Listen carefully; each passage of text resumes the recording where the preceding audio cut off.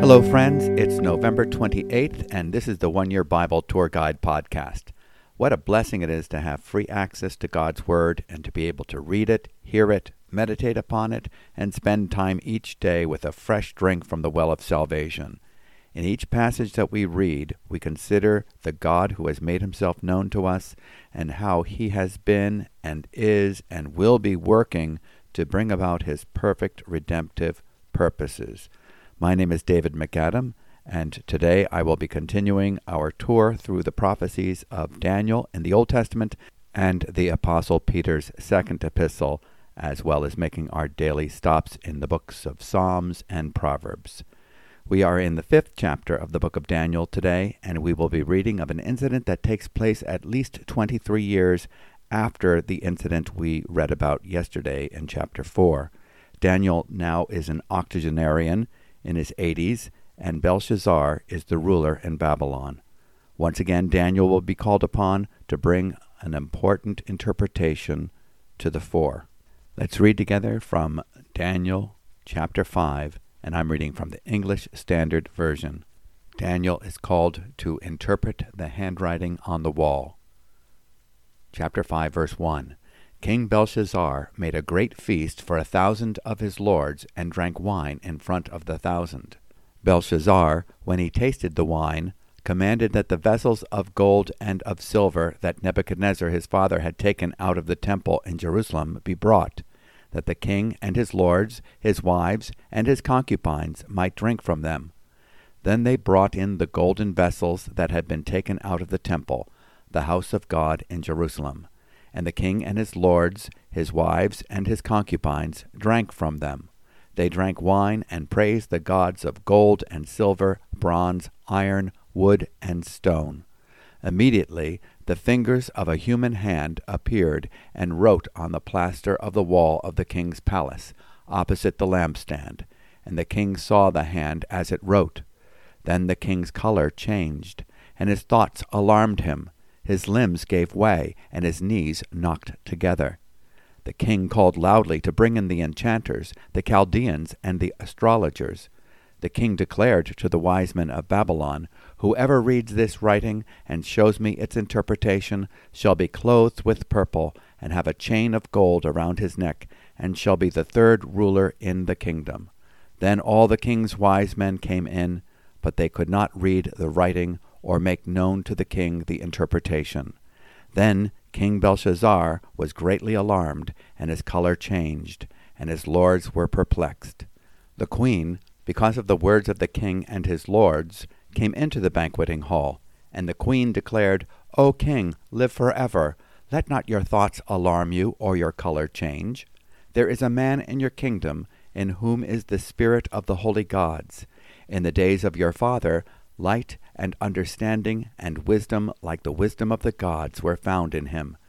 And King Nebuchadnezzar, your father the king, made him chief of the magicians, enchanters, Chaldeans, and astrologers, because an excellent spirit, knowledge, and understanding to interpret dreams, explain riddles, and solve problems were found in this Daniel, whom the king named Belteshazzar. Now let Daniel be called, and he will show you the interpretation." Daniel interprets the handwriting. Then Daniel was brought in before the king, and the king answered and said to Daniel, "You are that Daniel, one of the exiles of Judah, whom the king my father brought from Judah. I have heard of you, that the spirit of the gods is in you, and that light and understanding and excellent wisdom are found in you.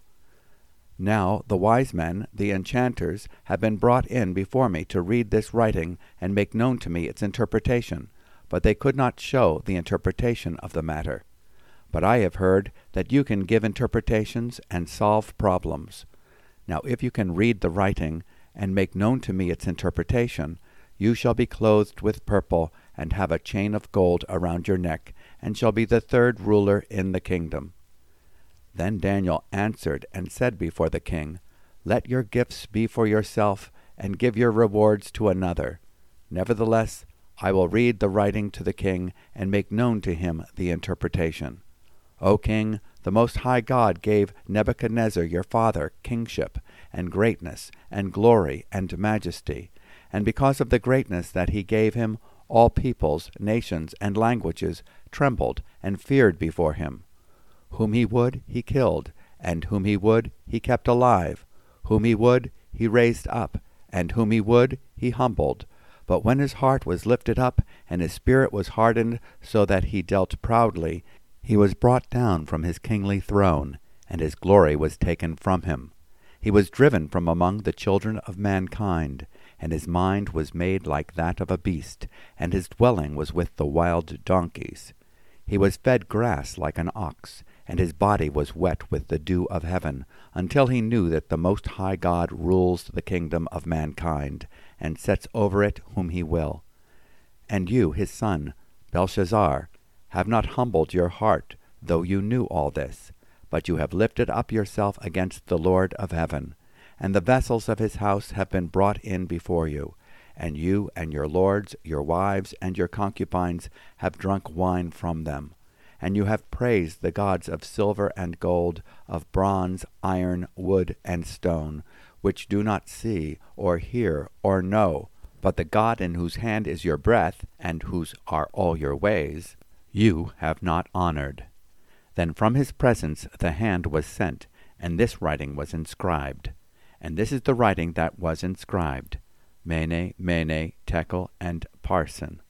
This is the interpretation of the matter. Mene, God has numbered the days of your kingdom, and brought it to an end. Tekel, you have been weighed in the balances, and found wanting. Perez, your kingdom is divided, and given to the Medes and Persians. Then Belshazzar gave the command, and Daniel was clothed with purple, a chain of gold was put around his neck, and a proclamation was made about him, that he should be the third ruler in the kingdom.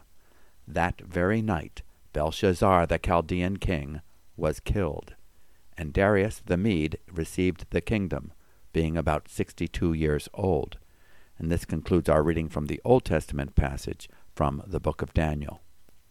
Daniel is now more than 80 years old. Chapter 5 takes place 66 years after chapter 1 and at least 23 years after chapter 4, because Nebuchadnezzar died in 562 BC. Daniel was taken to Babylon in 605 BC when Nebuchadnezzar came to power. Babylon would have 5 more kings after Nebuchadnezzar's death. Daniel would experience 66 years under Babylonian rule, with 6 different kings. The Babylonian Empire comes to a sudden end in chapter 5, when its last emperor, Belshazzar, is killed, and the Medes and the Persians conquer the city. Here is the chronology of the Babylonian kings of the Neo-Babylonian era, the 11th dynasty of Babylon. Number 1, there was Nabopolassar, 626 to 605 BC. Number 2, Nebuchadnezzar II, from 605 to 562 BC. Number 3, Evil Merodach, from 562 to 560 BC. He was the son of Nebuchadnezzar II. Number 4, there was the reign of Negro-Sharezer, from 560 to 556 BC. He was the son-in-law of Nebuchadnezzar II and murdered Evil Merodach. Number 5 was Lambashit-Marduk, from 556 BC, the son of Negro-Sharezer, murdered after deemed unfit to rule. Number 6 was Nabonidus, from 556 to 539 BC, the last Mesopotamian king of Babylon, often left his rule to Belshazzar in co-regency arrangement. And number 7, Belshazzar, who reigned from 553 to 539 BC, the son of Nabonidus, who co-reigned with his father. When Cyrus of Persia took over Babylon's important trade routes, Nabonidus took on the project of trying to win them back, moving to Arabia to build a commercial empire, leaving Belshazzar in charge of Babylon as his vice-regent. This chapter records the last evening of the Neo-Babylonian Empire. Babylon, the first of the 4 empires in the age of the Gentiles, Babylon, Medo-Persia, Greece, and Rome, would fall to the divided empire of the Medians and Persians. Daniel knew this day was coming. He was a student of the prophecies of Jeremiah, who predicted the fall of Babylon. Some of these prophecies in Jeremiah chapter 50 and 51 are still for the future, but these verses were accurately fulfilled in the first fall of Babylon. Jeremiah chapter 51 verse 11 reads, "Sharpen the arrows, fill the quivers. The Lord has aroused the spirit of the kings of the Medes, because his purpose is against Babylon to destroy it. For it is the vengeance of the Lord, vengeance for his temple. Lift up a signal against the walls of Babylon. Post a strong guard. Station sentries. Place men in ambush. For the Lord has both purposed and performed what he spoke concerning the inhabitants of Babylon. O you who dwell by many waters, abundant in treasures, your end has come, the measure of your end." Jeremiah chapter 51, verses 11 through 13. Jeremiah even predicted the method by which the Medes and Persians would take the city. They would cut off the waters of the Euphrates that fed the moats that surrounded the city, lowering the water level so the armies could enter the city through the aqueduct gates that were usually submerged under water. "Therefore, thus says the Lord, Behold, I am going to plead your case and exact full vengeance for you, and I will dry up her sea and make her fountain dry." Jeremiah 51, verse 36. Jeremiah also gives us a prophetic picture of the drunken feast in verse 39 of Jeremiah 51.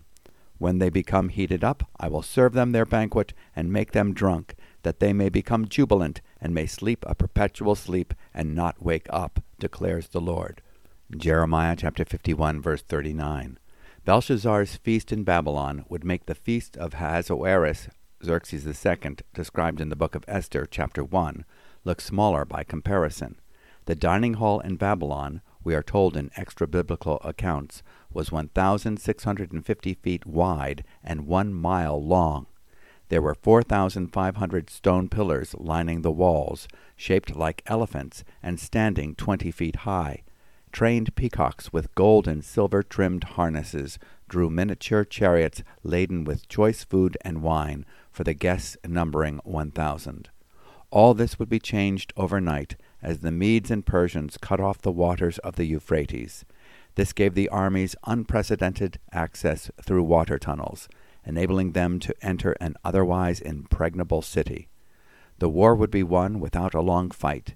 It was timed in God's providence at the climactic moment when Belshazzar proudly invited his guests to drink themselves to drunkenness with the silver and gold vessels that he proudly proclaimed had been stolen by his ancestor Nebuchadnezzar from the temple of the Hebrews in Jerusalem.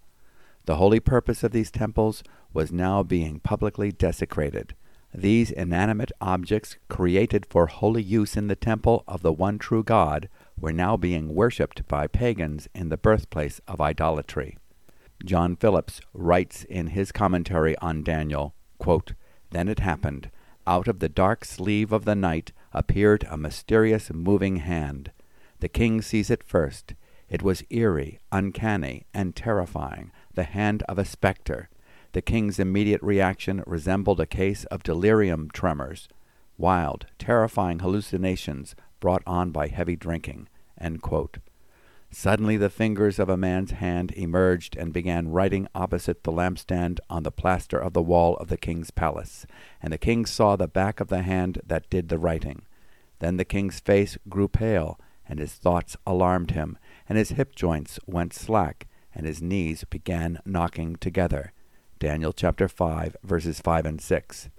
The words Mene, Mene, Tekel, Peres baffled all. None of the Magi could interpret their meaning. Daniel would give his last interpretation recorded in this book, but before he does, he gives Belshazzar a history lesson, reminding him that his ancestor Nebuchadnezzar was humbled until he recognized that the Most High God was sovereign over all the kingdoms of the earth, and he sets over them anyone he wishes. But you have not humbled yourself, though you knew this. You have set yourself against the Lord of heaven. You did not honor the God who holds in his hand your life and all your ways. Daniel chapter 5, verse 23. Daniel then interprets the shortest prophecy in the Bible. This was a prophecy of only 4 words made up of only a dozen letters. Jonah's prophecy comes close to being the shortest, consisting of only 8 words in English. Yet 40 days, and Nineveh shall be overthrown. Daniel was able to decipher the words, putting together the letters in his head, no matter in what order they were written. Mene, numbered, tekel, weighed, and Perez, divided. The repetition of the word Mene emphasized that the days of Belshazzar's life and kingdom were numbered. God has numbered his days, and now they had come to an end. Tekel, Belshazzar, his gods, and his kingdom were weighed in the balances and found wanting. God gave the king time for repentance, even as he had for his ancestor Nebuchadnezzar. But Belshazzar did not humble himself. Instead, he insulted the God of Israel by mocking the holy vessels of the temple. Perez, his kingdom would be divided from him by a divided kingdom of Medes and Persians. The king responds to Daniel as he promised. He honored the interpreter of his dream with a scarlet robe and golden chain of office. Daniel is made number 3 in command, second only to Nabonidus and Belshazzar. However, Belshazzar would no longer have the authority to bestow honors. He was killed that night, in Daniel chapter 5, verse 20, and Darius the Mede, 62 years old, would now rule. This is not Darius the First, who ruled from 522 to 486 BC, mentioned by Ezra, nor is this the Persian Darius the Second, the father of Xerxes. Darius the Mede would have been an agent of Cyrus, known as Gubaru, or this could be another name for Cyrus himself. Now let's move on to our next stop in our Bible reading tour, to the New Testament, the second epistle of Peter, chapter 2, verses 1 through 22. False prophets and teachers. 2 Peter chapter 2. But false prophets also arose among the people, just as there will be false teachers among you, who will secretly bring in destructive heresies, even denying the master who bought them, bringing upon themselves swift destruction.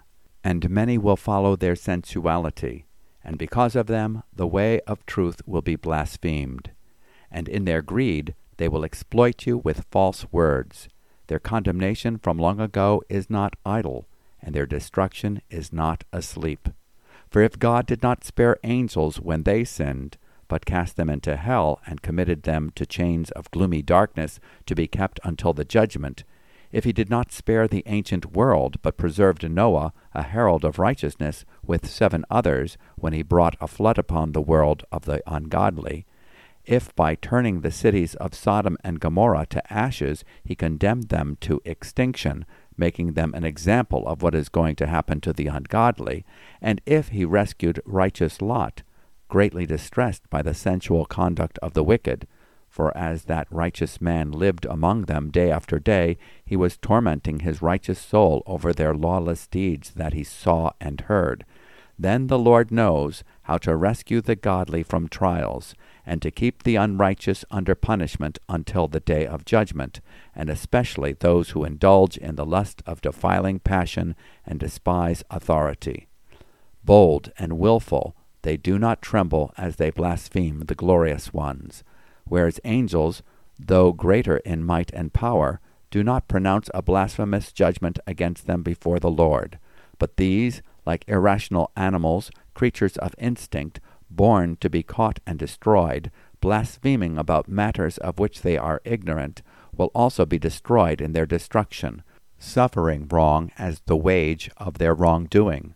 They count it pleasure to revel in the daytime. They are blots and blemishes, reveling in their deceptions while they feast with you. They have eyes full of adultery, insatiable for sin. They entice unsteady souls. They have hearts trained in greed. Accursed children, forsaking the right way, they have gone astray. They have followed the way of Balaam, the son of Beor, who loved gain from wrongdoing, but was rebuked for his own transgression. A speechless donkey spoke with human voice and restrained the prophet's madness. These are waterless springs and mists driven by a storm. For them the gloom of utter darkness has been reserved. For speaking loud boasts of folly, They entice by sensual passions of the flesh those who are barely escaping from those who live in error. They promise them freedom, but they themselves are slaves of corruption. For whatever overcomes a person, to that he is enslaved. For if, after they have escaped the defilements of the world through the knowledge of our Lord and Savior Jesus Christ, they are again entangled in them and overcome, the last state has become worse for them than the first. For it would have been better for them never to have known the way of righteousness than after knowing it to turn back from the holy commandment delivered to them. What the true proverb says has happened to them. The dog returns to its own vomit, and the sow, after washing herself, returns to wallow in the mire. And this concludes our reading from the New Testament passage from the second epistle of Peter. Peter warns his readers of false prophets and teachers that were among them. Peter remembers well that Jesus warned of false prophets in Matthew chapter 7, verse 15, in chapter 24, verse 11, and Mark chapter 13, verses 22 and 23. He was now seeing Jesus' predictions coming true. False teachers were twisting the words of Jesus, telling people what they wanted to hear. They belittled the importance of Jesus' sinless life, his atoning death, and his bodily resurrection. They made Jesus into a mystic, a guru, or a spiritual master. They denied his deity. Others denied his humanity, saying that he was an emanation from God. Their teaching encouraged their followers to practice sexual impurity and give in to sensuality, indulging the corrupt desires of the sinful nature. Peter makes the point that God will hold the unrighteous and rebellious accountable on the day of judgment, yet he will rescue the godly. Peter gives these examples. Number 1, the angels that rebelled. He sent them to hell, putting them into dungeons of darkness where they await eternal judgment. 2 Peter chapter 2, verse 4, yet godly angels survive. Number 2, God judged the ancient world with the flood, for the world had become so corrupted that people desired to do evil continually. Genesis chapter 6, verse 5, yet he spared Noah in 2 Peter chapter 2, verse 5. Number 3, God condemned the cities of Sodom and Gomorrah and made them an example of what is going to happen to the ungodly. Yet he rescued Lot, who was tormented by the immorality and selfishness of his contemporary society, in 2 Peter chapter 2, verses 6 through 9. Peter makes it clear that God does not turn a blind eye to sin, even if he is slow to bring judgment upon it, and especially those who indulge the flesh in its corrupt desires and despise authority. Daring, self-willed, they do not tremble when they revile angelic majesties. 2 Peter chapter 2, verse 10. Today we see those who blaspheme and indulge in behavior condemned by God's word without any sense of remorse or shame. They despise authority. They consider themselves autonomous. No one tells them what to do. They are their own gods, and yet they are slaves to their sin nature. Peter exhorts them not to be deceived. Don't give in to the suggestion that sin is nothing to be bothered about. Don't buy the excuse that everyone is doing it. Like Lot, we should be distressed by ungodliness. Beware of teachers that use the grace of God as a license to sin, and do it in the name of liberty. They prove they are unregenerate by their works, because they are still slaves of their own depravity.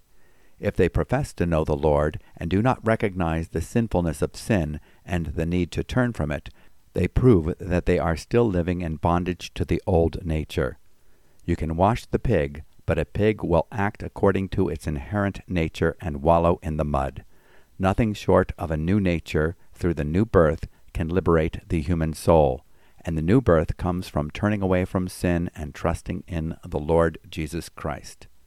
Now let's go to our next stop in our Bible reading tour, to the book of Psalms, where we continue to read Psalm 119, beginning with verse 113, and we will read through to verse 128. We will read the next 8 verses, which begin with the Hebrew letter Samek. I hate the double-minded, but I love your law. You are my hiding place and my shield.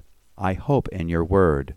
Depart from me, you evildoers, that I may keep the commandments of my God. Uphold me according to your promise, that I may live, and let me not be put to shame in my hope. Hold me up, that I may be safe, and have regard for your statutes continually. You spurn all who go astray from your statutes, for their cunning is in vain. All the wicked of the earth you discard like dross. Therefore I love your testimonies. My flesh trembles for fear of you, and I am afraid of your judgments. The next 8 verses begin with the Hebrew letter ayin. I have done what is just and right. Do not leave me to my oppressors. Give your servant a pledge of good. Let not the insolent oppress me. My eyes long for your salvation and for the fulfillment of your righteous promise. Deal with your servant according to your steadfast love, and teach me your statutes. I am your servant. Give me understanding, that I may know your testimonies. It is time for the Lord to act, for your law has been broken. Therefore I love your commandments above gold, above fine gold. Therefore I consider all your precepts to be right. I hate every false way. In the first set of 8 verses, beginning with the Hebrew letter samek, the writer contrasts the old ways of double-mindedness and evil-doing with the new relationship he has with sin. He hates it. He wants to flee from it. He says, away with it. The psalmist prays, sustain me, uphold me. Do not let my hopes be dashed. The Hebrew letter ayin leads verses 120 to 128. The psalmist is committed to doing what is right, but is surrounded by oppressors who advocate every false way. They are law-breaking, arrogant, and unjust. He prays, he knows he needs discernment, therefore he needs God's word. Deal with your servant according to your loving kindness, and teach me your statutes. I am your servant. Give me understanding, that I may know your testimonies. Psalm 119, verses 124 and 125. Do we esteem the revelation of God's word? Do we commit to following its precepts? Are we indifferent in the name of political correctness when others advocate every false way? In verse 126. Now let's move on to our final stop in our Bible reading tour, the book of Proverbs. Proverbs chapter 28, verses 19 and 20.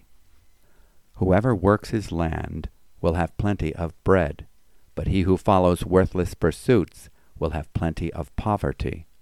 A faithful man will abound with blessings, but whoever hastens to be rich will not go unpunished.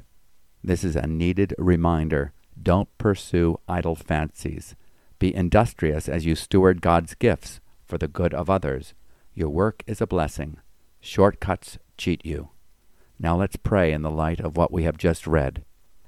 Heavenly Father, we would never want our lives to be weighed in the balances and found wanting. Our only hope for this not to be so is that we have put our hope in your Holy Son, our Redeemer. His sinless life and atoning death have balanced the scales and saved us from your wrath. Give us the love for the truth and the discernment to hate every false way. Cause us to say no to ungodliness by the Spirit of grace. In Jesus' name, Amen. This completes our excursion, folks, of our reading today from the One Year Bible. And God willing, we'll be with you tomorrow. If you have any questions or comments, we'd love to hear from you. You can always write us at podcast@newlife.org. And if you would like to receive a written copy of our daily commentary from the One Year Bible, you can subscribe to a daily email by going to our website, newlife.org. May the Lord grant you great wisdom today as you let the Word of God dwell richly in you, and may you know His peace. Shalom.